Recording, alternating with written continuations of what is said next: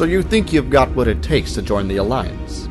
Can you say the same thing when you're pitted against the Emperor's legions of stormtroopers, led by his Sith enforcer Darth Vader? Mind you, this is the Empire that wiped out the Jedi Order and took over the Republic in a near-perfect coup. The course you will take is a dangerous one, and we are vastly outnumbered. We need beings of courage, intelligence, and strength of will. Commanders Michael Cohen and Matthew Cranky are waiting to debrief you. As veterans of the Clone Wars, they are some of the best. They even survived the Jedi Purge. You are fighting for freedom and hope now, so go on, get moving. Oh, and Rookie, welcome to the Rebellion.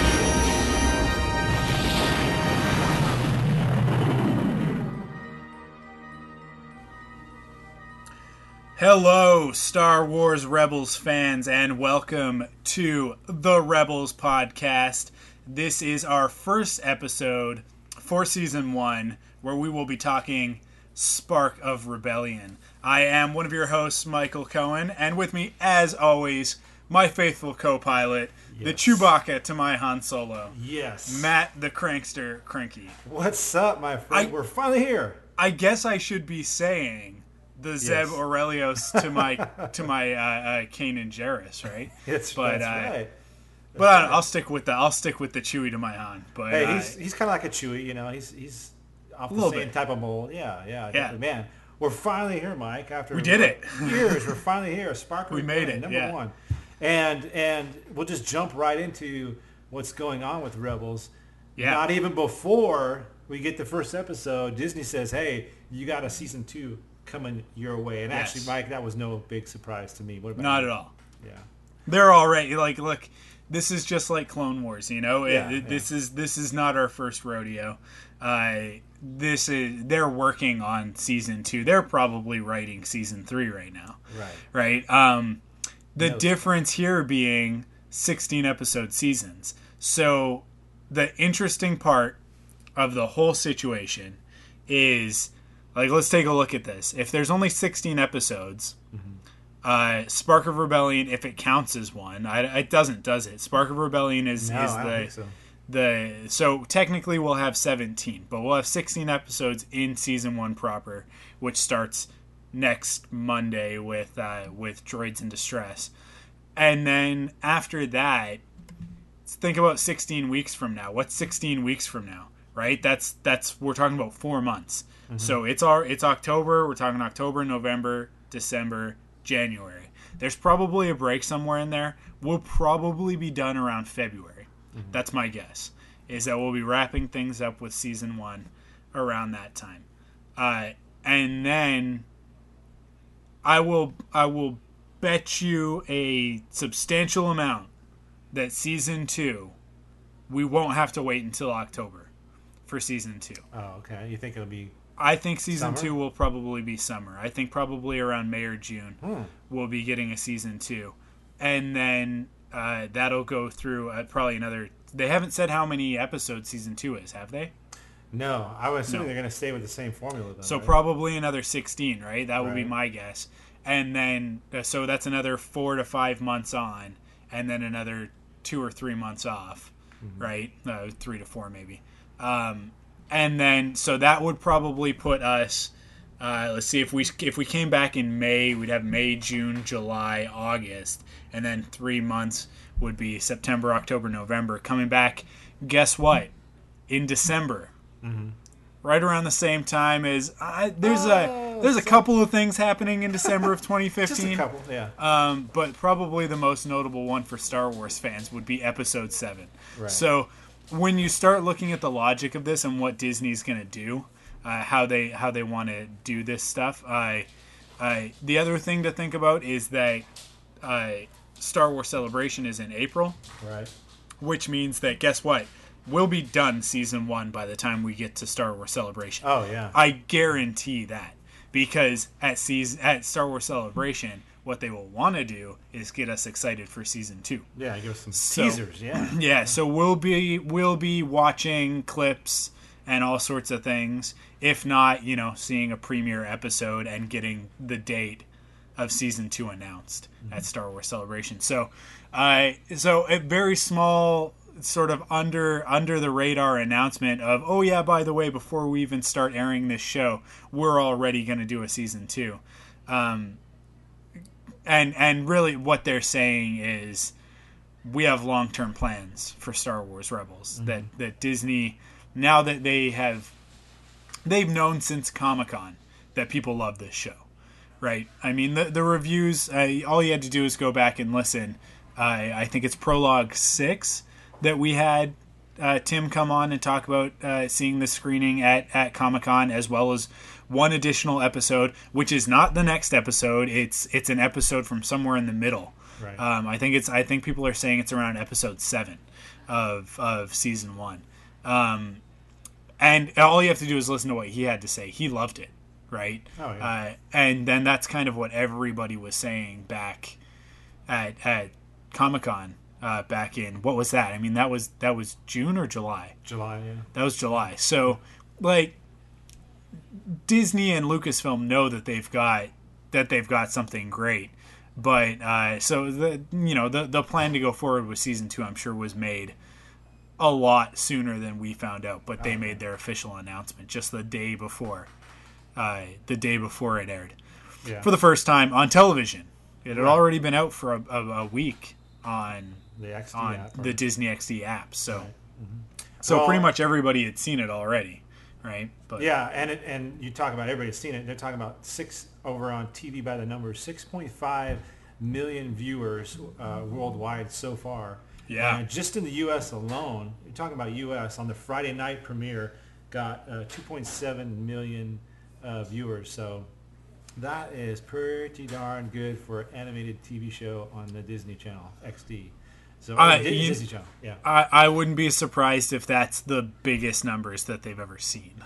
Yeah, because I don't know that anything else on the Disney Channel is really drawing that kind of a crowd. No. I don't know. Maybe the only other things that I would think are some of their like big TV movie events, like the Phineas and Ferb specials and that sort of thing.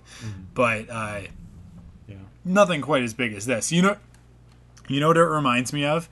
It reminds me of back in the day when Disney afternoons were on, and you'd get those, that right at the beginning of the TV season, you'd get that Friday night preview where they take over TGIF. Oh, right. And they do that, like the 2-part series premiere thing. They did it with that I can recall. They did it with Darkwing Duck. And they did it with Gargoyles, and I remember those being like a huge deal to me as a kid. So I'm sure that there are a lot of kids in the 2nd, 3rd, and 4th grade right now that are just going nuts for Star Wars Rebels, because it is definitely geared towards them. Yeah, but big numbers, and like I said, no surprise, it's premiering in 163 countries around the world. So that's pretty crazy. One more thing, though, before we hit the episode, real quick. Weissman, Mike, we talked about Greg Weissman back a few episodes ago about. Speaking of gargoyles, right? Yeah, like what he was noticeably absent at Comic-Con, the big premiere, and it turns out that he is only on for this one season, so his work is done. It looks like, unless they're finishing up some things on this first season, but he's one and done. Mike, I don't know. What do you think about that? Greg Weissman is an interesting guy because, as I just mentioned, Gargoyles is a show that he worked on, and there was drama around that with Disney, involving, I think, the last 2 seasons, the seasons that are labeled as the Goliath Chronicles, and his involvement. He was kind of kicked off of that show or left it. I'm not 100% sure. Much like with this situation, we don't really know. Nobody's really formally announced, did Greg Weissman decide to leave, or was he asked to leave? Right. And famously in recent history with Young Justice, that was an interesting situation with Cartoon Network, where they decided not to continue that series for whatever reason. Now, DC cartoon series have a weird history. They'll sort of run for a season or two and then get randomly pulled off of the air, and then the episodes will sort of get burnt off because something doesn't mesh with a movie that's coming out or another TV series of some sort. So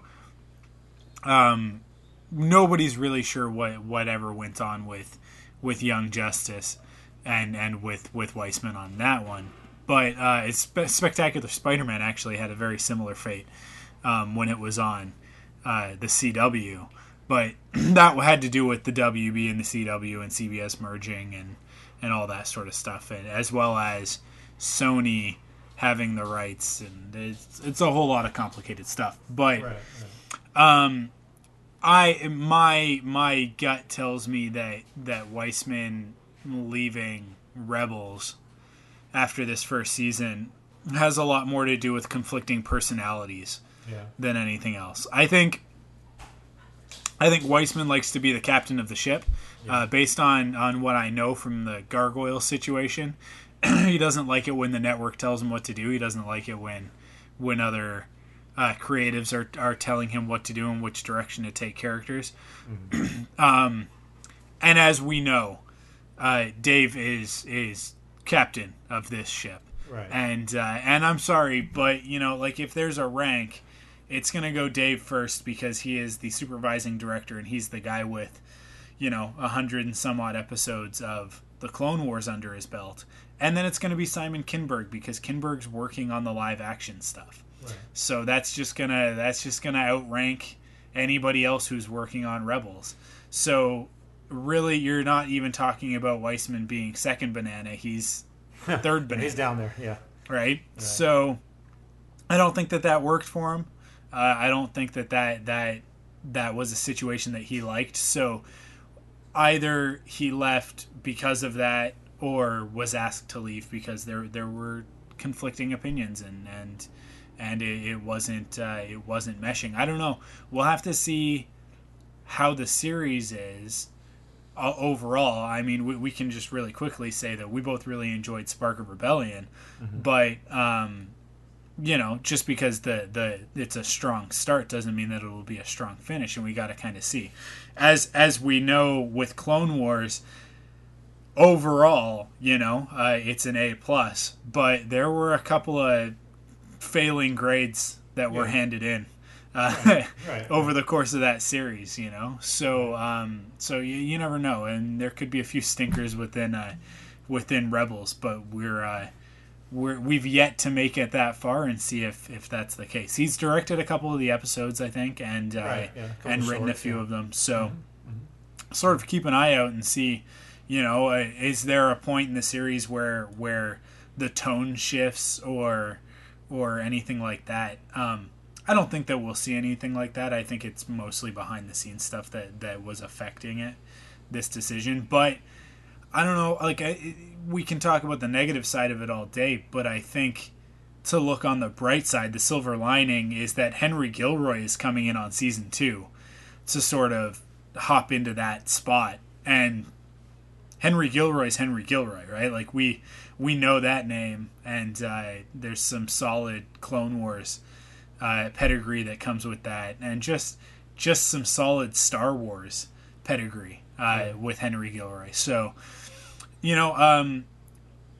I like Weissman a lot. I like what he brings to the properties that he's launched. He's definitely good with the group dynamic, as we've talked about before, but he's not that good in a group dynamic, I guess.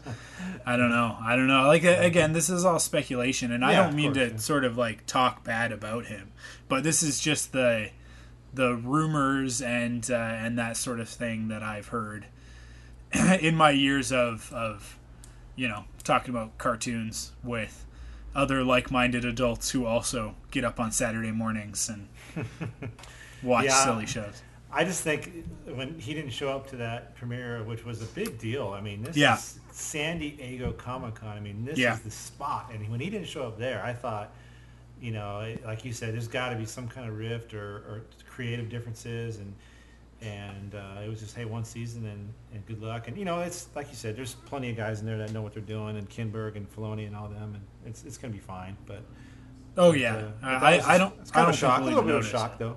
Yeah. So anyway, we got a whole episode to get to. You ready to get to that? Yeah, let's do it. All right. Jedi Master Luminara and Julie. He's been imprisoned somewhere in the Stygian system. We can't pass this up. Use the Force. Ezra, your formal Jedi training starts tomorrow. I am the Inquisitor. Chopper, get us out of here! This is the Padawan I encountered on Stygian Prime. Have no fear. Help is on the way. There's a lot more at stake than you realize. Well, kid, you pulled it off. Was there ever any doubt? Yes. All right, Mike, here we go. It is Spark of Rebellion. It is 14 years after the events of Order 66. In a dark time in the galaxy, the Empire rules with an iron fist and has brought its brand of tyranny to the outer rim of a planet called Lothal.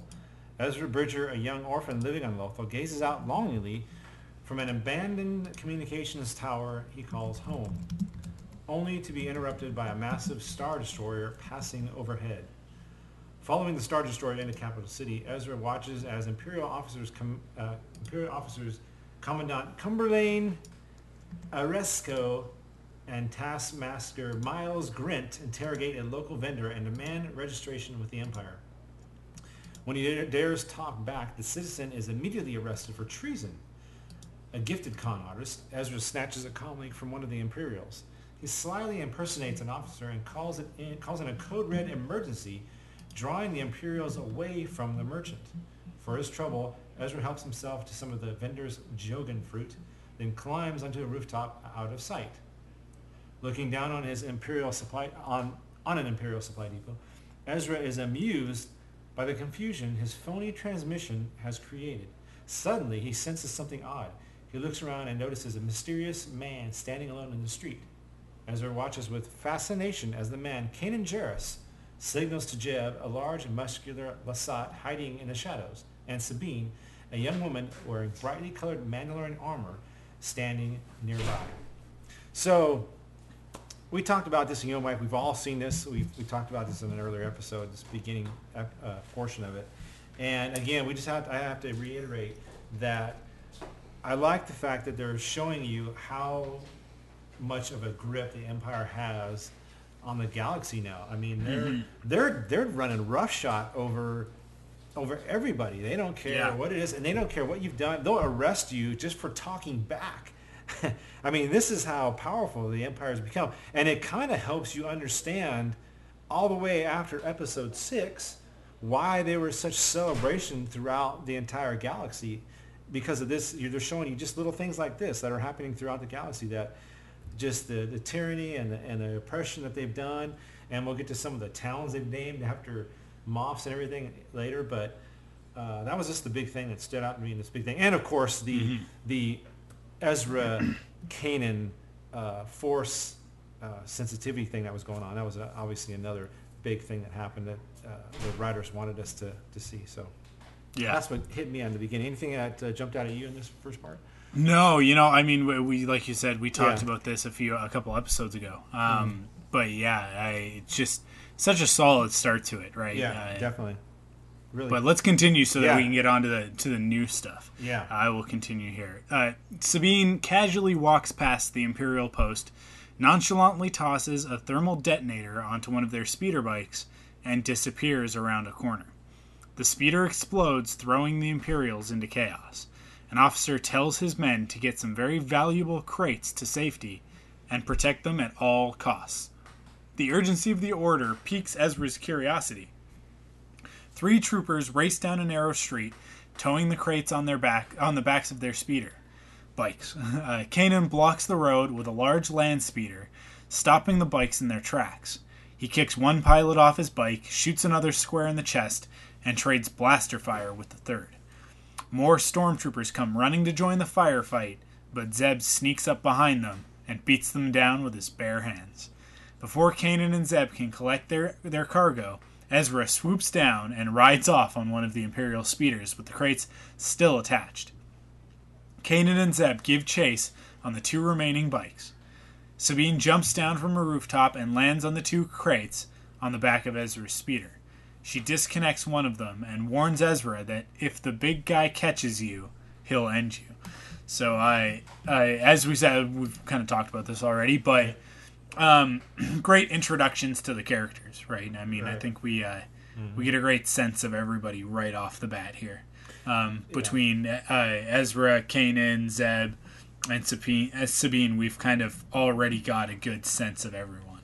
Yeah, and I remember hearing that some people were kind of wondering, was this going to be a little too, I hate to use the word Disney, but like, too soft or whatever. But hey, right from the beginning, there's violence here. I mean, Kanan's shooting stormtroopers, and he's not wounding them. He's shooting them, and so that tells you right there that they're not going to be afraid to go and do some of this more adult, violent, darker stuff. So we'll see how the rest of the series goes as far as that. Yeah. And then of course, the sound effects, you get to hear the classic speeder bike whine and all that. So that was cool to hear. Let's continue here, Mike. The speeder chase continues onto a highway heading out of the city. 2 more Imperial troopers join the pursuit and often open fire on Ezra. Zeb extends his collapsible electrostaff and knocks one of the troopers off his bike. Kanan surprises the second Imperial by pretending to surrender, but tosses him an unarmed thermal detonator instead. He then signals for Zeb to stay behind and guard the cargo. And Zeb begrudgingly agrees. Kanan disconnects the crates from the back of his bike and speeds ahead to catch Ezra. Kanan cuts off Ezra's escape, forcing him to come to a stop. As the 2 of them argue over who has the right to steal the Imperial cargo, a TIE fighter swoops down on them from the sky. Ezra sees the fighter coming and takes off on his bike. But Kanan has just enough time to dive for cover before the TIE's laser fire strafes the highway and destroys his speeder. He gets up and calls for a lift as the TIE pilot turns his attention to Ezra. Ezra speeds across the plains away from the city, dodging laser fire from the fighter on his tail, and hoping that the cargo he stole is worth all the trouble. A laser blast cripples the speeder bike, throwing Ezra to the ground.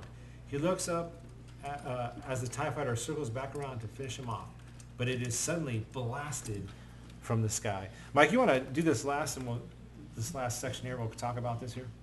Sure. Right. Okay. Ezra turns to see Kanan standing on the open ramp of a starship, the Ghost, hovering over him. With no other options and more TIEs approaching, Ezra grabs his crate and makes an impossible jump onto the Ghost, and they head for space. Once aboard, Ezra immediately clashes with Zeb and Sabine over the stolen cargo. Kanan orders Zeb to keep an eye on Ezra, and he moves to the cockpit where Hera Syndulla, the Ghost's Twi'lek pilot, tries to outrun the pursuing TIE fighters. Kanan tells her about the events in the city, and Hera is impressed with Ezra's actions. Ezra manages to slip away from Zeb, and he watches with amazement through a viewport as the Ghost exits Lothal's atmosphere and starry blackness of space comes into view. Kanan and Sabine take to the ship's gun ports and blast the TIE fighters on their tail, and Hera makes the jump to lightspeed. Do you have any idea what these are worth on the black market? I do, actually. Don't get any ideas. They're mine. If you hadn't gotten in our way. Too bad. I got to them first. It's not who's first, it's who's last. Keep an eye on our friend here. You said this was a routine op. What happened down there? Oh, Chopper, please. It's been a difficult morning. He has a point, love. We've got 4 TIE fighters closing in. Hera, how about a little less attitude and a little more altitude?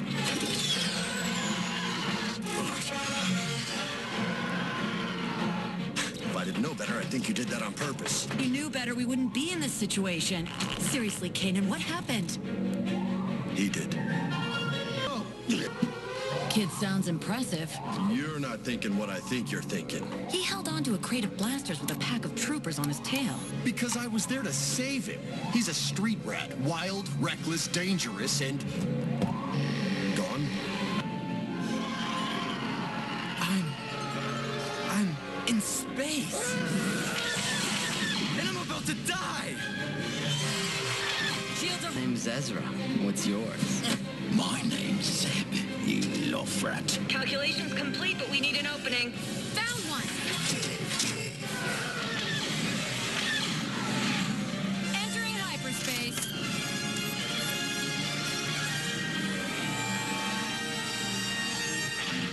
And a classic scene, Mike. You hear all the classic music and the light speed, and we get to learn a few things. First of all, Ezra's jump onto the ghost. Definitely, you know, you see how Kanan's reaction was to that. Like, whoa, you know, something's crazy with this kid if he can do that. Mm-hmm. And then also at the very end there, you hear him. This is his first time. He's never been in space before. And this is all new to him, the whole space and the hyperspace and all that. It blew him away. So a couple things we learned from about Ezra there. Again, his strength of the Force is just coming through right away. And then, of course, he doesn't know anything about space. So what do you think of that, Mike? Yeah, I mean, just great classic Star Wars action, right? Yeah. I mean, it's what we've come to expect from something like the Clone Wars, but the thing that stands out the most here is just how much it's like the original trilogy, how much of that element we get right off the bat. And I love it. I love the colorless explosions of the TIE fighters, right? Which harkens back to that episode 7 style, the special effects that they had going then. Although the cuts are fast, the ships move a little bit slow. Mm-hmm. Yeah, right. So like it's not quite as zippy as the prequel trilogy. It's much more like A New Hope. It's a little step up, right? I'd say more like the special edition than the original movie itself, because if you go back and you watch the unedited version of episode 4, which everybody clamors for, right? That's what everybody wants. You go back and watch it. It's actually, those space scenes are pretty slow and pretty lifeless. I'm very thankful for the special edition. Oh yeah, versions of those scenes. But that said, they found a really cool middle ground for Clone Wars for Rebels that I don't know, it's just right. It makes you feel like you're watching A New Hope, but the pace is still there. It doesn't break the experience, right? So I don't know, and I think that has a lot to do with editing. I think that's a lot to do with the pace of the storytelling. And then, if the ships move a little bit slower than expected, it's not a big of a deal. Yeah, right. I did like you're getting this but Kanan and Hera, you're starting to see that there's something going on here, and a little bit she actually calls him love. So there's definitely some kind of a connection here. I don't know if that's just a term she uses for him, and doesn't mean nothing. I guess we'll find out. But so far, the chemistry between those two is working. The voice actors, it's really coming together. So I like it. I like that they're playing it a little bit vague at the moment, because we've got that clip from one of the shorts. That? Yeah. It was like the first or second short. The Machine and the Ghost. That's what it was called. Right. With the Kanan, Hera, and Chopper. But there's a moment towards the end of that where we see them just about kiss, and they're kind of interrupted by Chopper before that can happen.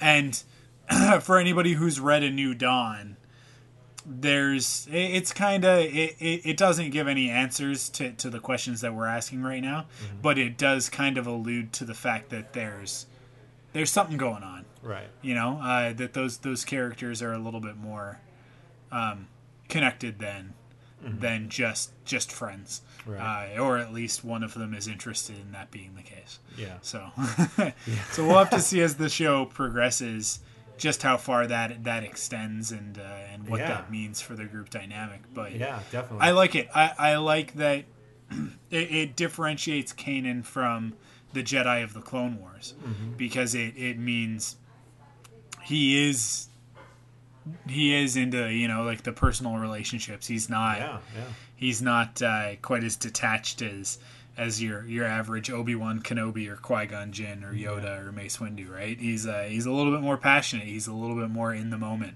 Yeah. And I think that, like I said, that really differentiates him. It makes him unique. So, yeah, maybe we'll find out why too. Yeah, like what's going on. So if people haven't read A New Dawn or listened to the audiobook, I highly recommend it. It adds a whole other level to some of these characters.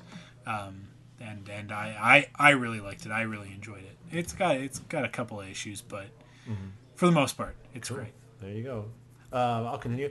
Back in Capital City, an exasperated Commandant Oresco briefs Agent Kallus of the Imperial Security Bureau on the attack.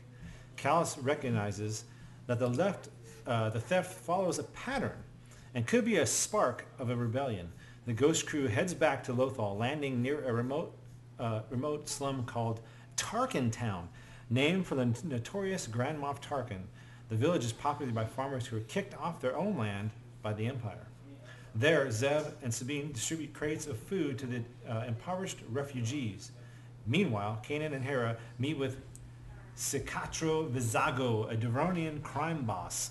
Vizago pays him credits in exchange for the stolen crates of Imperial blasters, but he doesn't pay for the full promised amount. Instead, he offers up some intel that Hera has been after regarding Wookiee prisoners taken by the Empire. Left alone, Ezra heads back to the Ghost. He is drawn to a particular room where he finds an old Jedi holocron and a lightsaber hilt tucked away in a drawer. Ezra has no idea what these objects are, but he activates the saber and is amazed at the blue energy blade that hums to life in his hands. Kanan and Hera appear in the doorway, having been alerted by Chopper, the ship's astromech droid. Kanan orders Ezra to hand him the lightsaber and get out. So a lot of stuff, Mike, here. Starting off with, we get our introduction to Kallus, and of course, I love this guy. I love the voice. Perfect. David, although I always have trouble saying his name, but Oiliwoyo or whatever. Excellent voice cast. I love this guy. I love this character already. I can't wait to see more of him, even though he's kind of like going to be the like the Grievous or something, like always short, right? He's always just this far away or getting knocked off or whatever. But still, I love the character, and that they are realizing that there is they're not sure exactly maybe what's going on yet, but there's a pattern that's been developing with this militia, if you will, and they're starting to realize that there is some kind of rebellion forming. And then we get into Tarkin Town, Mike. They got a whole city named after Grand Moff Tarkin already. So just showing the power of Tarkin that's going on just a few years before A New Hope. And then, of course, we end up with Ezra and his discovery of the holocron and the lightsaber, and he lights it up. And you have the music that plays in the background. I mean, I think it was the old Force theme or whatever. And as he discovers the lightsaber, it's like, oh, wow, this is really good stuff, and just setting us up for just so much great stuff in the rest of this episode. What do you think about this particular section, Mike? All that's going on here. Yeah, I mean, you kind of said it all. I said too much. Sorry. Yeah, it's okay. Took it all. That's okay. You've said everything that I love about it. So, no, I like what they're setting up here. I like that as we sort of discover in a moment that this is all kind of part of a, or I guess we don't discover it quite yet. We discover it a little bit later, but it's all part of a test. Right. That although Ezra kind of hands back the lightsaber, he's still he's still gonna keep on to hold on to the holocron.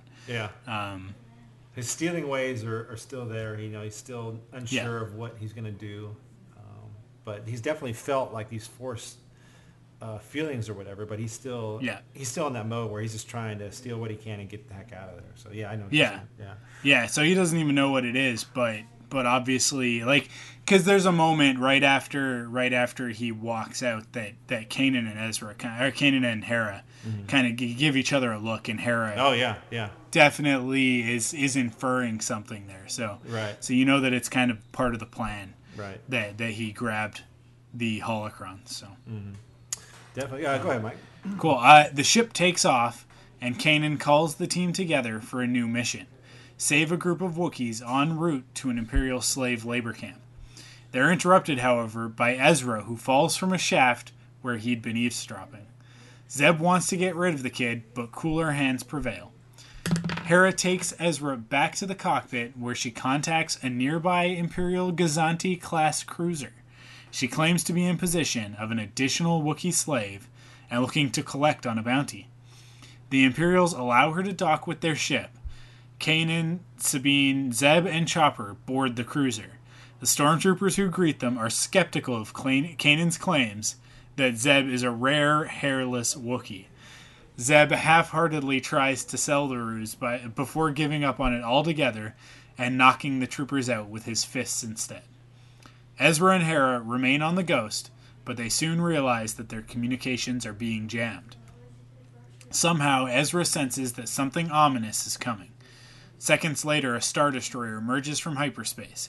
Agent Kallus and a squadron of stormtroopers prepare to board the cruiser, and Hera urges Ezra to go warn their friends. That thing's not a Wookiee. Haven't you ever seen a rare hairless Wookiee before? Oh, forget it. Told you they wouldn't buy it. You didn't exactly give them a chance to buy it. It's just something about the feel of their helmets on my fists. Okay, you know the plan. Move out. No troopers. Security soft. Spectre 1, come in. Spectre 4? Spectre 5? Ah, comms down. No, not down. Jammed. Something's coming. That's an Imperial Star Destroyer. This whole thing was a setup. It's beginning to look that way. Tell you what, Mike, I love the fact that, well, first of all, I had to put in the Zeb beginning there, the comedy that they pulled out of that one scene with him trying to imitate a Wookiee, and he just forget it and he punches it out. I was one of the favorite parts of the whole show for me, that portion right there. But then I also did this portion where Ezra senses a Star Destroyer coming out of Lightspeed.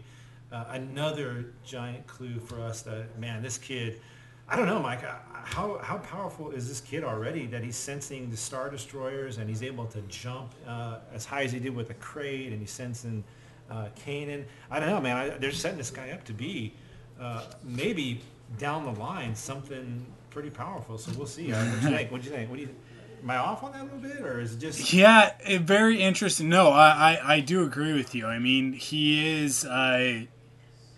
he's a talent that I don't think we've seen for a while. It's been, it's been, I don't know, I would say probably about, 1999 was the last time that we saw a character like this introduced. Mm-hmm. That character's future was a little bit bleaker than I think than Ezra's seems to be. Yeah. But I don't know. I find it hard to believe that a character like this could exist in the Star Wars universe at this point in time and not end up tied into some other well-known Force-sensitive characters later on in the future.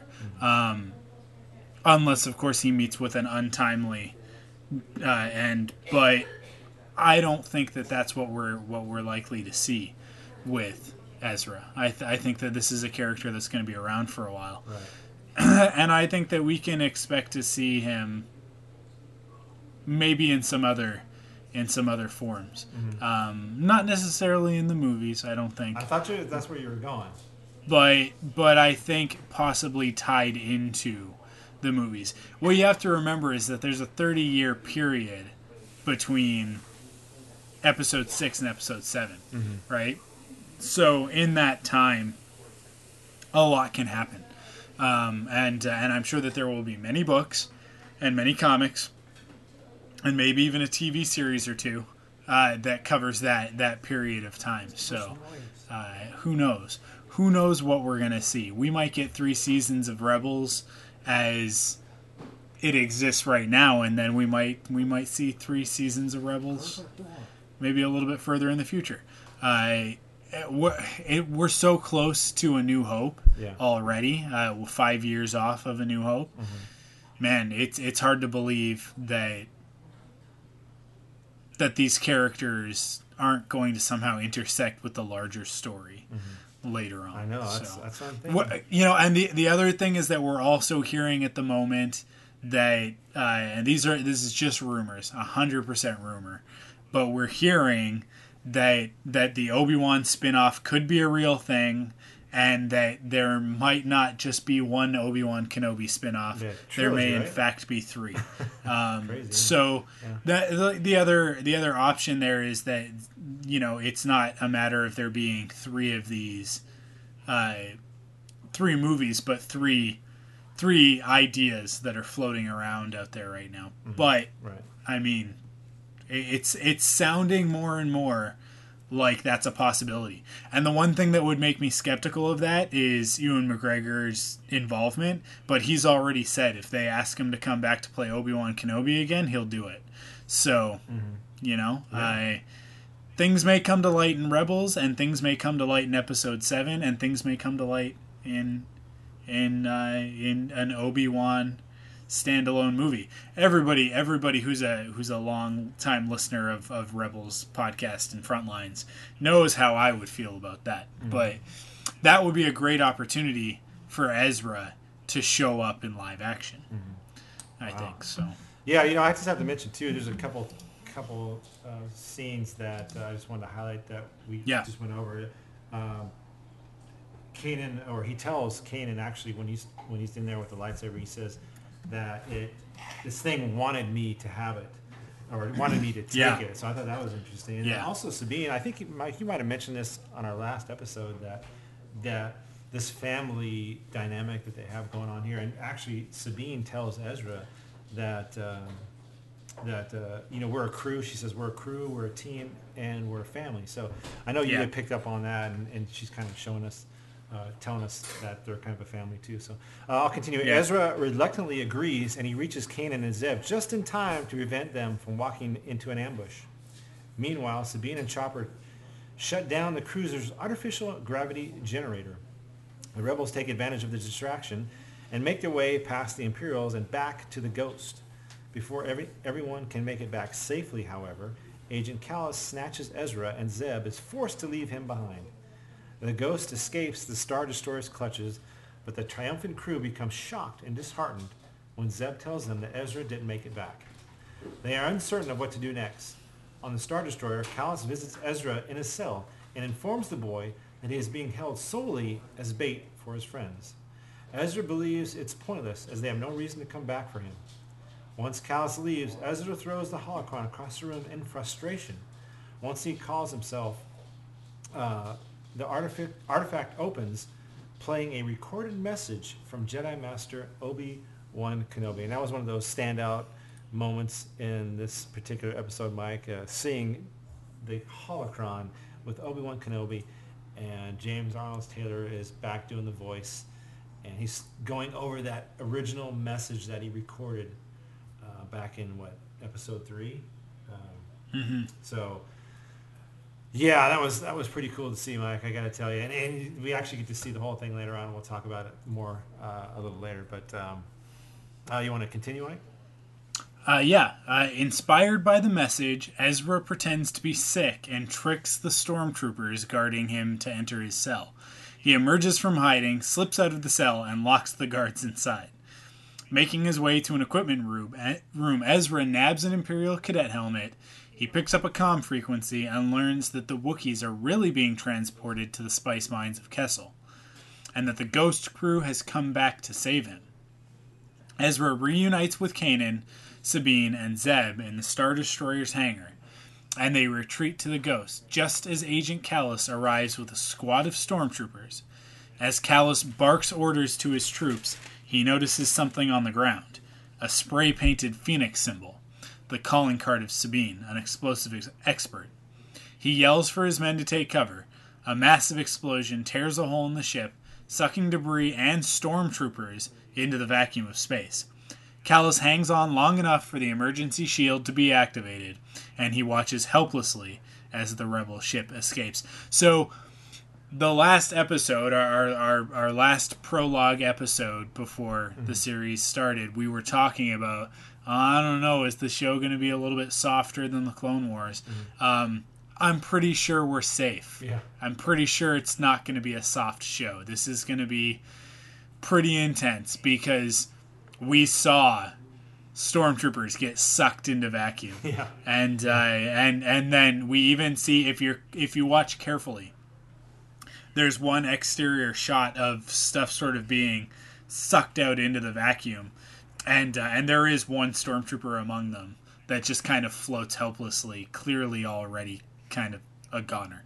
So, yeah, this show's going to be intense. This show's going to have moments. Oh, yeah. But sometimes actually they're pretty comical, and sometimes it's a little bit more serious. But I was very surprised by it. I found that to be a little bit shocking. It was a little bit darker in tone than I expected, but it's not focused on, right? So that's kind of the key. If you're a kid watching, you're not really going to notice, but us as adults, we're like, whoa, those dudes just got sucked into space, right? Yeah. Did you have a problem with, I know I sort of did a little bit with the stormtroopers. He leaves 2 stormtroopers with Ezra, which is fine. As a kid, they don't think anything of it. But the problem is that either they're trying to show us just how dumb these stormtroopers are, or it was just convenient writing to get Ezra out of there. I don't know which way. I'm gonna give them the benefit of the doubt and to say, hey, the stormtroopers are just really, really bad. I guess for both of them to walk in there and be, tricked into that, ruse that everybody's going to try. I mean, it's just like the oldest trick in the book is to fake something so you can get them to both come in, and it just I don't know. I was like, oh, I don't know about that, but whatever. I guess it's dumb stormtroopers. So I guess I think what we're seeing is how spread thin the Empire is, and just how much they're trying to. It kind of alludes to a couple of things. It alludes to some of the remarks that Princess Leia makes in A New Hope. Yeah. The more you try and tighten your grip, the more star systems will slip through your fingers. It's kind of that like Leia's obviously been in and out of these scenarios before, and she's kind of dealt with how stupid the Empire is. Right. And she's not afraid to say directly to Tarkin how dumb they are. And I think this is an example of it. So what we're seeing is an Empire that is so big that they need conscripts, right? They abandon the cloning thing because it doesn't work, right? They can't produce enough clones to manage their empire. So they start conscripting people.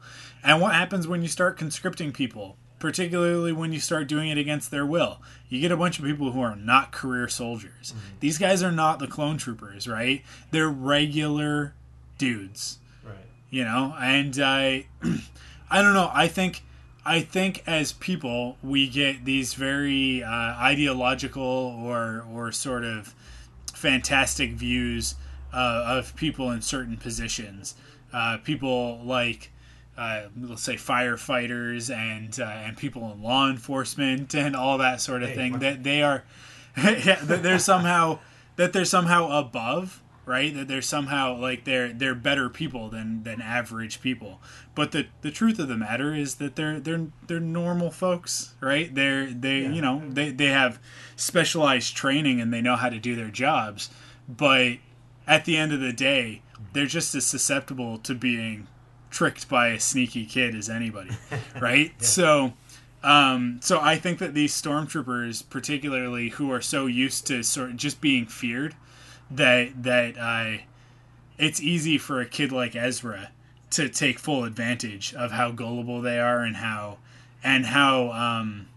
naive and out to lunch stormtroopers in particular. I mean, like, you're in the detention center, right? Right. So on a Star Destroyer, where's this kid gonna go? Right? Like, I think that's sort of, you have to put yourself in the mindset of those stormtroopers, and it's like they're just dudes guarding a cell. And clearly the two stormtroopers who are left to guard some teenage kid on a detention cell on the Star Destroyer, they're not your elite, right? They're not the high up clever stormtroopers. Right. So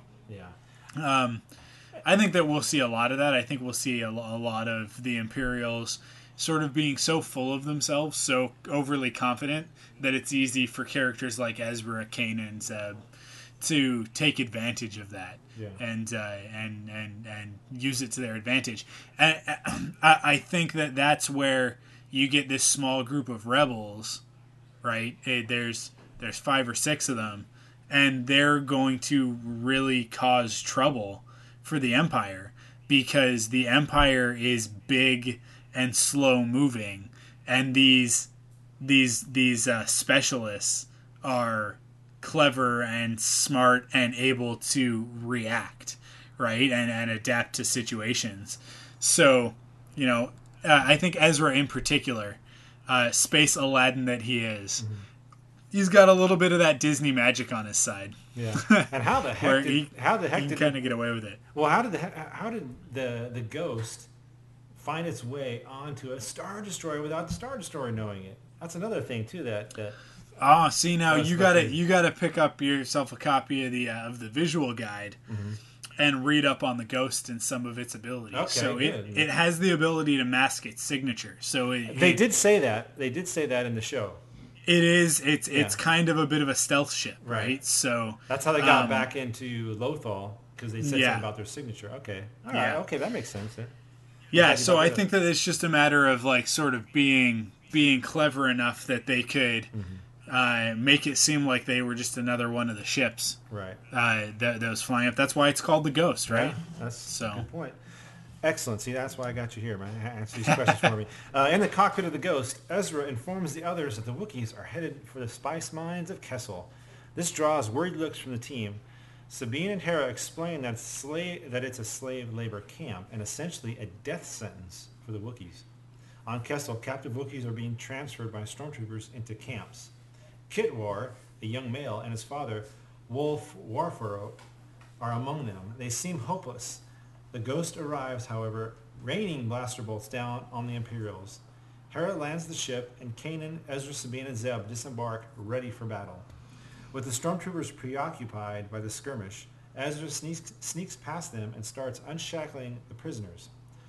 Wolf Roro and his fellow Wookiees join in the battle and overwhelm the Imperial troops. While the Wookiees are free now, more trouble has arrived. TIE fighters. They blast the Ghost, forcing Hera to take off, and Kallus arrives moments later. With blaster bolts flying in every direction, Kitwar, still in binders, is cut off from his fellow Wookiees. He runs away, trailed by 2 stormtroopers. Wolf Roro attempts to go after his son, but he is blasted by a stormtrooper. The injury is not fatal, however, and Zeb helps the Wookiee get to safety. With the team trapped under heavy fire from Kallus and his men, Kanan steps forward, effortlessly dodging blaster bolts. From his belt, he assembles his lightsaber hilt and ignites it, revealing himself to be a Jedi. Kallus is shocked, and he orders his troops to focus all their fire on him. Kanan deflects their attacks with his blade, buying time for the rest of the crew to get the Wookiees safely into a cargo crate for Hera to pick up. Leave the ties away and give yourself maneuvering room. I am not leaving you behind. No, you're not. We're running a 22 pickup. Seriously? You have a better option? Jump into the pit and get it over with. All right, I'll be back. Make sure you're ready. 22 pickup? Care to let me in on the secret? Kid, I'm about to let everyone in on the secret.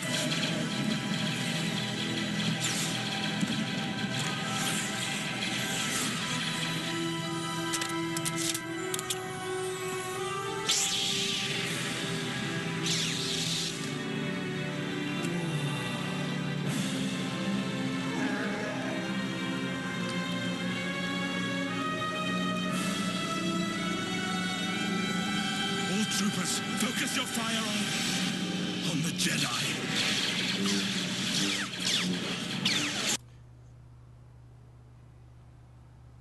Mike, you still there? Yep. Oh, anyway, I'll tell you what. This is the standout scene for me in this particular episode. I mean, the way they set this up, the way they took their time with this, I guess is what I'm trying to say. They set this thing up. They wanted this to be like the big moment, and it was. I mean, it just killed it. I tell you what, him coming out and pausing for a moment, and you hear the music swell up, and you're like, whoa, what, you know, and he's dodging, like, uh-oh. And he lets everybody in on the secret. I love how he says that. He's letting everybody in. So here's a question I have. And just by letting everybody know, I mean, you should see the looks on the faces of not only Ezra, but like the Wookiees have a look. Kallus, of course. The Stormtroopers kind of look like, what the heck is going on? Who's this? So this begs the question for me, like, is this the first time that Ezra Kanan has put himself out there? You've read the book, so maybe you know more than I do, but the way they set this up and the way this was done, it makes me think this is like him revealing, like, hey, the Jedi are not all gone and we're still around. So I don't know, what do you think about this, Mike? I'll give one spoiler for the book, and if you haven't read the book and you intend on reading the book, close your ears for a good 10 seconds. Okay, you're not listening? Stop listening now. Me? Last warning. Okay, go ahead. He never uses his lightsaber in the book, so he gets close at one point and then doesn't do it. So this is the first time, as far as I know, that he's used it since the fall. So since the Jedi Purge, it is a super powerful moment. Yeah, and it's very meaningful. There's a really interesting part. This is just kind of skipping ahead a little bit, but when I was looking at the just sort of there's a whole bunch of stuff on StarWars.com, including trivia gallery. Mm-hmm. Same as with the Clone Wars, right? Mm-hmm. And the last piece of trivia that they had, kind of skipping ahead towards the end of the story, but in the original script, when Sabine translates for the Wookiees, Wolf Warrow, here's the full translation that was in the original script. Wolf Warrow expresses gratitude on behalf of his people, especially to the great Jedi Knight and his Padawan disciple. So the Wookiees know that of the Jedi. They still remember, right? They still remember the Clone Wars, and obviously, as we can recall from Episode 3, they're great allies to the Jedi, right? To the point where Tarful and Chewbacca help Yoda escape from Kashyyyk at the towards the middle of that movie. So it's clear that there's sort of a reverence on the part of the Wookiees to the Jedi, and so when Kanan reveals himself, I think that makes a big difference, right? Right. And more than that, though, man, Kallus's reaction is just perfect. Yeah. It's just like pitch perfect. He at first is in total disbelief, and then he starts to give the order, and even in the middle of the order, he kind of catches himself, and he's just like, yeah, concentrate fire on the Jedi, right? And it's a scenario that I think that they're that perhaps he has been trained for, but that I think the rest of the Jedi, the rest of the Empire, those stormtroopers don't quite know what to do. They kind of look at each other, right? Yeah. They're like, whoa, what is going on? What is that blue shiny thing? Yeah. So, it's been a good 12, 13, 14 years since any Jedi have really been seen, right? But I think we're going to discover as the series goes on that maybe that's not entirely the case. There might still be a few of them out there. Yeah. But, seeing a Jedi with a functional lightsaber, I think is it's a daunting That's thing. a big thing, yeah. That's big news in the universe right there. That's some big news. Yeah. Ezra takes off for Kitwar, but he's spotted by Kallus. Following the young Wookiee and a stormtrooper to a nearby bridge, Ezra makes a daring leap. He fires bolts from his energy slingshot, knocking the Imperial over the rail, and unlocks Kitwar's binders. Kallus tracks Ezra to the bridge and is ready to deliver a point-blank shot upon the young rebel. At the last moment, the ghost rises, Kanan standing on the exterior. Kallus shoots at the Jedi, who deflects the shot back at the agent, knocking him off the bridge. Kallus manages to hold on to a support beam, however, and survives. For you, Jedi, a master and an apprentice. Such a rare find these days. I don't know where you get your delusions, Buckethead. I work alone. Not this time.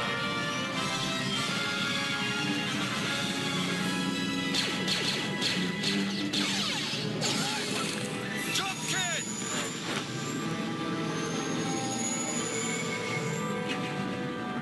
First Jedi you've ever seen, sir? I'll tell you what, Mike, I just had to throw that in there because, I just asked about it. Was that the first time? I mean, what's going on here? And of course, the stormtrooper asked him, and Kallus kicks him off, and he falls to his death, I guess. But another one of those funny scenes was just like, wow, that was perfect timing, perfect comedy, just at the right moment, and I just loved it. I just had to include it in there. But even he asked Mike, he thinks that's the first time. It's first time maybe his stormtrooper seen one, and maybe Kallus too, and he wasn't really sure how to handle it. But that's why he does what he does. In just a few minutes here, actually, I'll finish it up here, Mike. Back on the Ghost, Wolf Oro and Kitwar are joyfully reunited. The Elder Wookiee promises that if the Ghost crew ever needs help, the Wookiees will be there. The team returns Ezra to his home, and he returns the holocron to Kanan. The Jedi tells Ezra that he's strong with the Force, which is why he could open the mystical artifact. Kanan offers to train the boy in the ways of the Force. Taking a moment in his quarters, Kanan sinks into meditation and plays Obi-Wan's message. At its conclusion, Ezra appears, accepting the invitation to begin his Jedi training. Now, however, the Empire is fully aware of the Ghost crew and the fact that a Force wielder is in their ranks. Kallus, once again on his Star Destroyer, reports the Jedi to a mysterious figure, the Inquisitor. What's the Force? The Force is everywhere. It surrounds us and penetrates us. It binds the galaxy together. And it's strong with you, Ezra. Otherwise, you'd never have been able to open the holocron. So, what do you want? To offer you a choice. You can keep the lightsaber you stole, let it become just another dusty souvenir. Or you can give it back and come with us. Come with me and be trained in the ways of the Force. You can learn what it truly means to be a Jedi. I thought the Empire wiped out all the Jedi. Not all of us.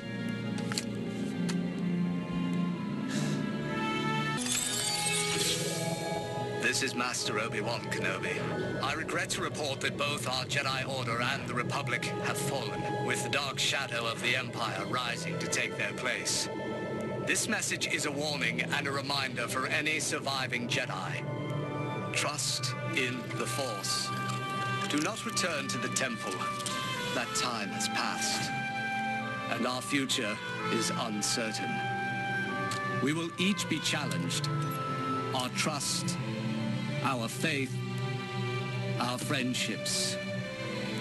But we must persevere, and in time, a new hope will emerge. May the Force be with you, always. Wow. I tell you, Mike, that was a fantastic way to end this particular movie.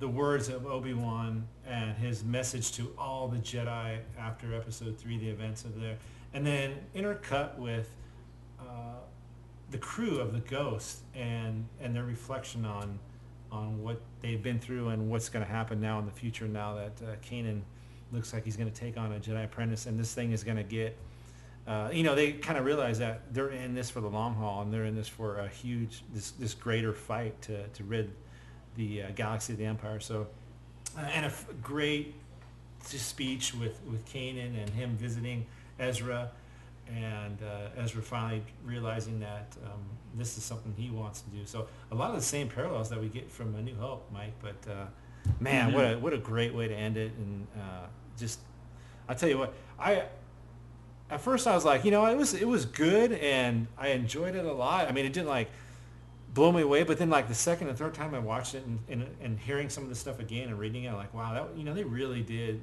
a great job with this, and they're setting this thing up, Mike, for not only just this season, but they're setting up what I think is going to be the whole arc of this series is, and we've kind of talked about this, the growth of Ezra from where he is now to possibly being a really important Jedi later on down the line. So we'll see if that comes true, but it seems to me they're setting up this one episode set up everything, the events of this whole series, not just season. So what did you think about the end here?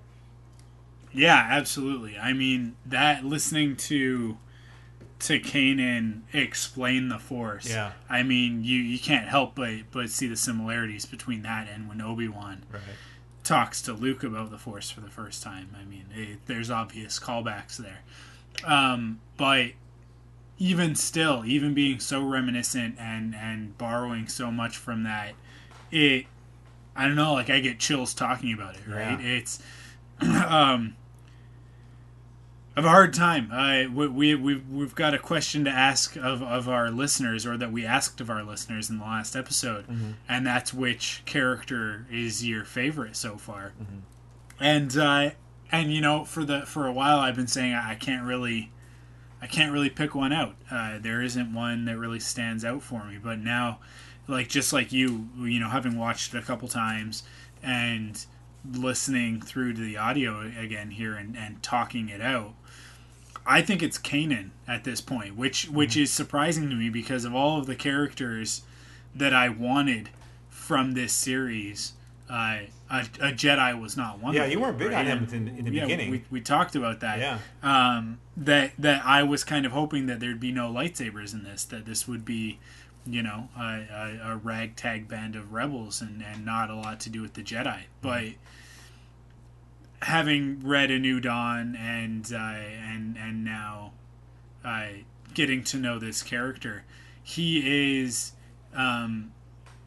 I don't know, he reminds me a little bit of a few great expanded universe characters that I love.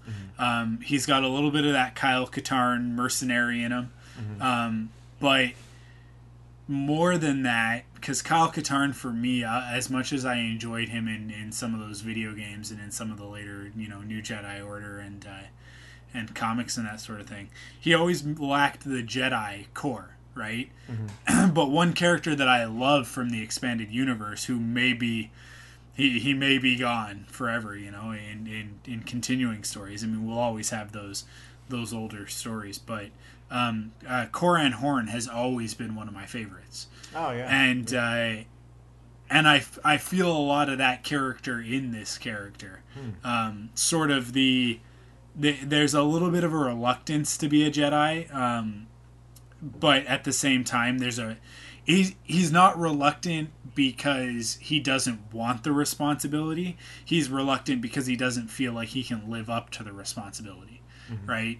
And there's that sort of that gruffness to it, and then there's also that humanity to it. That Obi-Wan Kenobi is my favorite character, obviously, but Obi-Wan he transcends his own humanity, and he's the epitome of a Jedi of the Old Order, right? Of the Old Republic. He's a Jedi Knight, emphasis on the Knight, right? But the New Jedi Order had a different kind of Jedi that I think Kanan fits a little bit better into, and that's why I think that we will see these characters continue past Rebels and even past Return of the Jedi.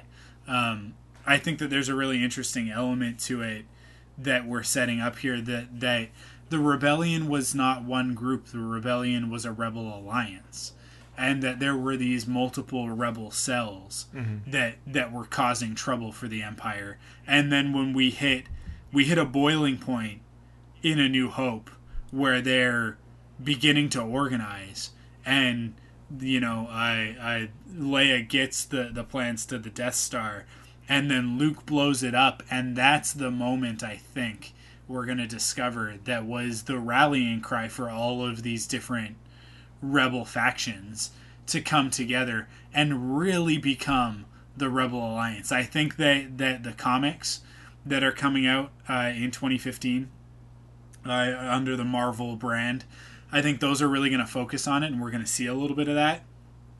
We're going to see Leia really bringing together all of those different factions. I think that's one of the reasons why she's the focus of one of the comics. And I think that what we're going to end up seeing eventually, maybe after a couple of seasons of Rebels, is these characters, Kanan and Ezra and whoever else survives through Rebels, because, if it's anything like Clone Wars, don't get too attached. But we'll see some of these characters carry through into past the original trilogy and into the sequel trilogy era. Definitely. And I think we might find out that Luke's job as the new Grand Master of the Jedi Order, the new leader of the Jedi, is not as difficult as we once thought it was. He's not starting from scratch. There are some Jedi out there that have been waiting. As Obi-Wan says, now's not the time. Our time is over, but a new hope will emerge. And that's an obvious reference to Luke. I mean, I don't think it takes a genius to figure that one out. Yeah. But what Obi-Wan is saying to all of those Jedi that are now in hiding is wait, because the Force, it's given us away, and that's something that if you've listened to the audiobook or read the novelization for Episode 3, Yoda begins to discover that. And as we saw at the end of the Clone Wars, Yoda figured that out. That they'd already lost the Clone Wars. That the Empire had already won. The Sith had already defeated them. But the Sith thought that it was a final conflict, that they had finally defeated the Jedi. But Yoda knew it's not over, right? That there's another option, and what we're seeing here is the beginning of that other option. This is that new hope, right? It's mostly Luke, but I don't think it's just Luke. I think that Luke is pivotal because it's about more than just restoring the Jedi Order. It's about defeating the Emperor. It's about defeating Vader.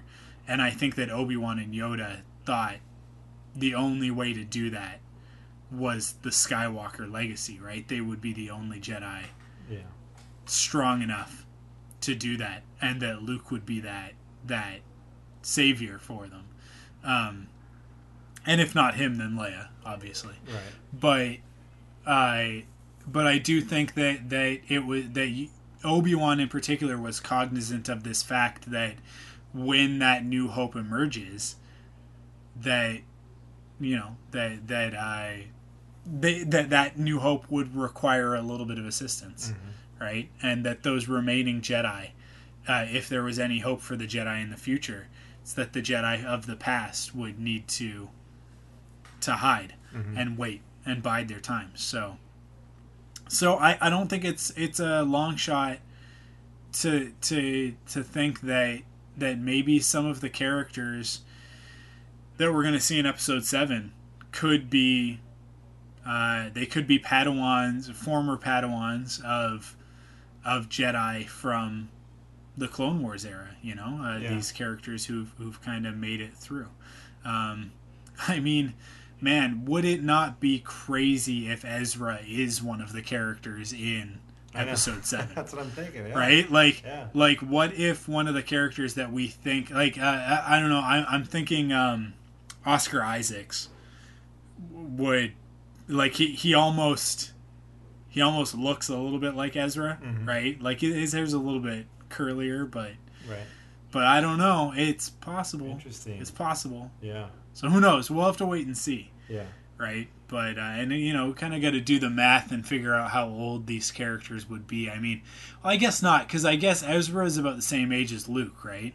Yeah. So Ezra will be about the same age as Luke if he does show up. Yeah. So that's throw that speculation out the window. But who knows? Maybe we'll see it. Maybe we'll see some of these characters. Maybe we're gonna see Zeb Orrelios. Maybe that's who Andy Serkis is playing. Hey, right? Maybe we're gonna see some of these characters. Interesting. But yeah. Maybe not. Yeah. Most likely not. Well, you were talking about how you the characters that Kanan kind of jumped at you after saying this.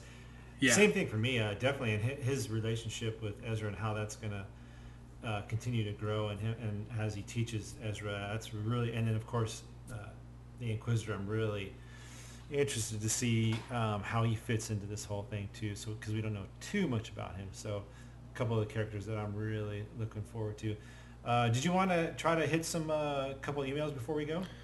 Oh, we have crazy emails. We have so many emails. Let's. You want to jump to that now? Yeah. We have 2 emails, and then we have 3 emails that are part of the contest. So let's do these 2 emails first, and then we will resolve the contest. Okay. And we will announce a winner. Okay. So our first one comes from Daniel Sharp. He says, "Hi guys, I'm a big fan of your podcast. I totally disagree with anyone who dislikes Rebels. It gives the view of the Empire in the view of civilians, not just Luke and Leia. I found some pictures on the internet. The first is Barriss Offee, and I thought this was very intriguing because Luminara was announced a few days ago. This is back from September 21st. Mm-hmm. So maybe they will end up finishing one another off. I also found a picture of Rex, which is a good link to the Clone Wars. The next is of Mara Jade and the Emperor, and finally Obi-Wan and Ahsoka. There are others, too. Hope you enjoy these pics, and that's from Daniel Sharp in Northern Ireland." Now, Daniel, I don't want to be the bearer of bad news on this one, because there's also a picture in here of the younglings from the Clone Wars, from that the Gathering arc, the young Jedi arc from the Clone Wars. These are fan pictures. As much as Luminara was announced, we've seen as we heard in our segue there from the news into the recap. We've got an episode coming up with those characters, with the character of Luminara and Unduli in it. Mm-hmm. But no word on whether or not we're going to see Barriss, and the likelihood of seeing Rex is very low. The likelihood of seeing Leia is a little bit higher, right. But if we were going to see Leia, I think that we would see her in the next episode. But just to kind of skip ahead a little bit, but yeah, I don't know. Like these are fan edits. These are all sort of edits of Clone Wars images, but and we've seen Obi-Wan, and he does not look like he does in these images, but they're really cool. They're really great fan edits, and some things that I think that we would love to see. Oh yeah. In the series. I mean, seeing Rex come back and finding out what happened there with Order 66 with him, I would love to find out. Yeah. And I think eventually we will learn that story, but maybe not quite right off the bat. Mm-hmm. But our second email comes from Ben Kritzman. And he says, "Hey, Mike and Matt, it's finally here. Yes, after waiting all this time." Okay, wait, let me stop there. Unlike some, I was never counting down the days/minutes until the Rebels premiere. To be completely honest, I'd forgotten about it until after it had already aired. I was quite excited to have Star Wars back on TV, to be sure, along with a fresh batch of new and exciting characters. So I quickly found it online. It only took the iconic TIE Fighter screech within the first minute of the pilot for me to become hooked. Nice. I really enjoyed Spark of Rebellion. I liked how they introduced each of our main characters and gave partial glimpses into each one's personality and relationships with other characters. Being a longtime Mandalorian fan, I'm most excited to learn about Sabine, the resident explosives and graffiti expert. Mm-hmm. I'm also looking forward to hearing you two give your thoughts and impressions about the pilot and how this first season will unfold. And that's from Benjamin. And thank you, Ben, for sending in that. You have now heard what we thought of the pilot and a little bit of what we think is going to happen, what we hope for in the series. But thank you for sending in that email. What do you think about that, Matt?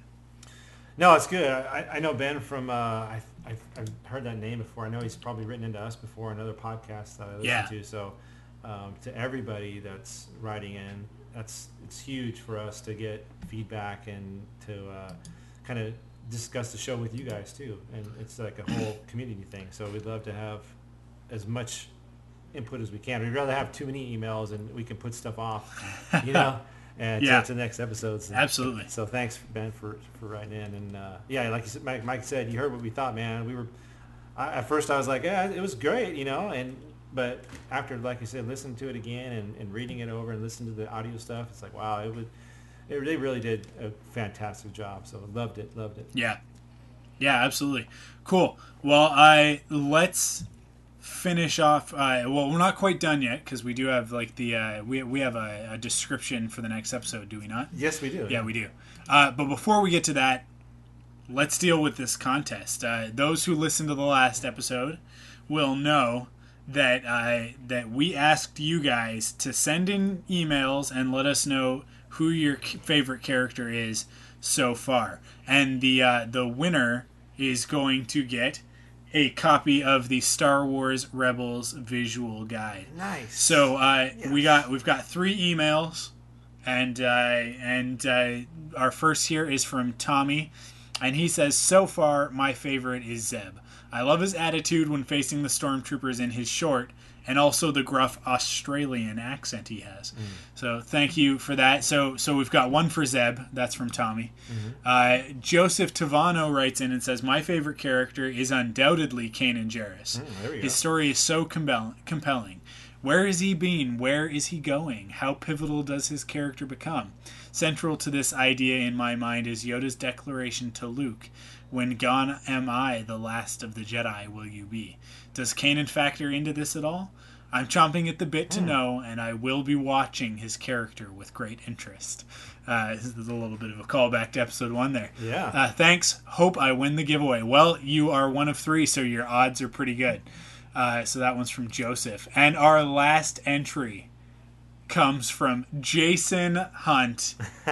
You guys might know Jason. He is the voice of our intro, and famously of the Wampus Lair podcast, which you should jump over and check that out as soon as you are done listening to this. Yeah. Jason writes, okay, so I've got 2 characters I'm really looking forward to seeing in Rebels, Chopper and Hera. Since R2-D2 is my all-time favorite character in Star Wars, getting a wacky, grumpy version of him already put him at the top of my list. I'm really looking forward to what will happen when Chopper and R2 inevitably meet. Now that's an odd couple story that I could watch for an entire episode. It also doesn't hurt that Chopper has my 2 favorite colors, orange and green. That color scheme tracks over to Hera as well, but what has me really excited about her is the fact that she's a gearhead with her own ship who has a view of the bigger picture in regards to taking down the Empire. Reading A New Dawn has got me really curious as to what her motivations for fighting the Empire are, and where we're going with Hera's relationship with Kanan. Thanks for continuing to give us great content, and I can't wait to watch the premiere tonight. So he wrote this before watching the premiere.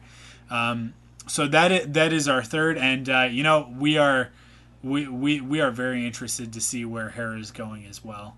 And that last name, Hera Syndulla, ties back into a character from the Clone Wars, and A New Dawn kind of points towards that being a factor.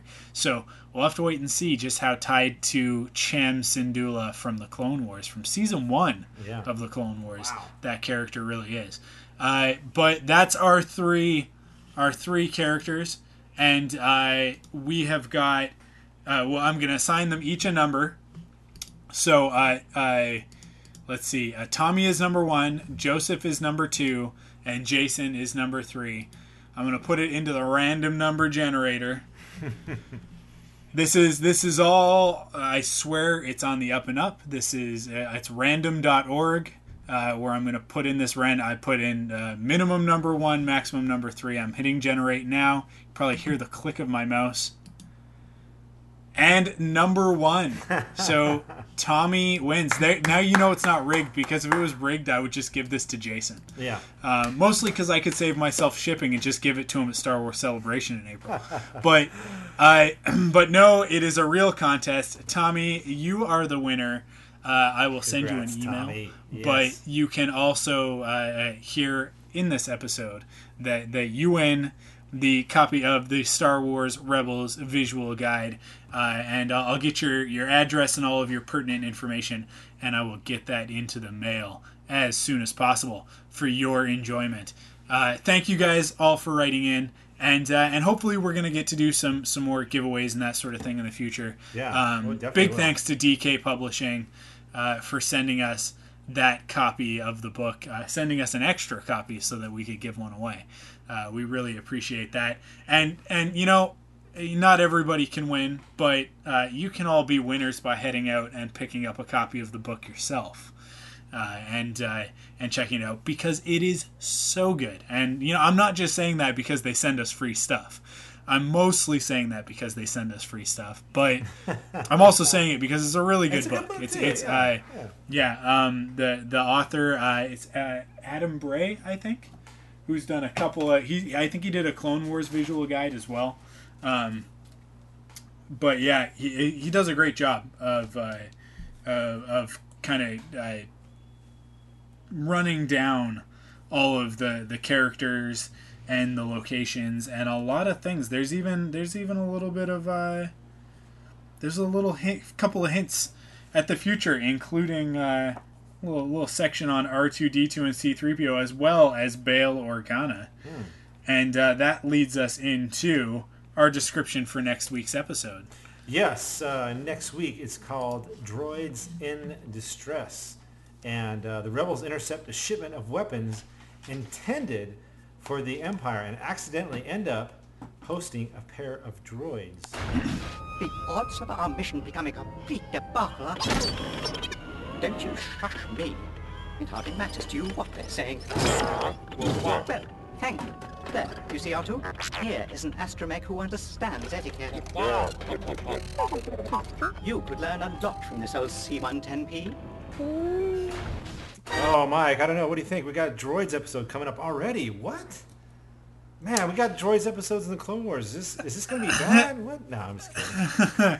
I'm not too worried about this one because we got some classic droids along with our new buddy Chop. Yeah. So I'm excited. Yeah. I can't wait to watch it. If you've got that Disney XD app, you can watch it right now. Yeah. You don't have to wait for the 13th. I've already heard good to come things. along. Yeah. But I think it's going to be great. Yeah. I can't wait. I've already heard good things about it, so I'm looking forward to checking it out. But that is going to do it for this week, Mike. We did it. That is it for this week. Thank you guys for listening. As always, you can check us out online at www.rebelspodcast.com. Head over to Facebook, facebook.com/rebelspodcast, and follow us on Twitter at twitter.com/rebelspodcast, or simply at rebelspodcast. And as always, we love to hear what you guys have to say.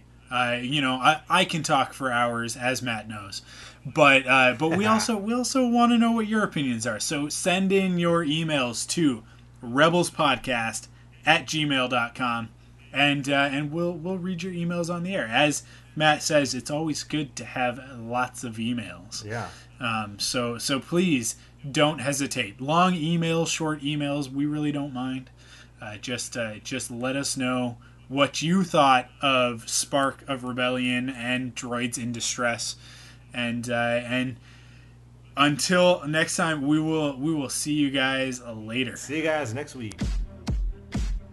A small rebel force has penetrated the shield. You are part of the Rebel Alliance and a traitor. Several transmissions were beamed to the ship by rebel spies. Rebel base in range. You rebel scum.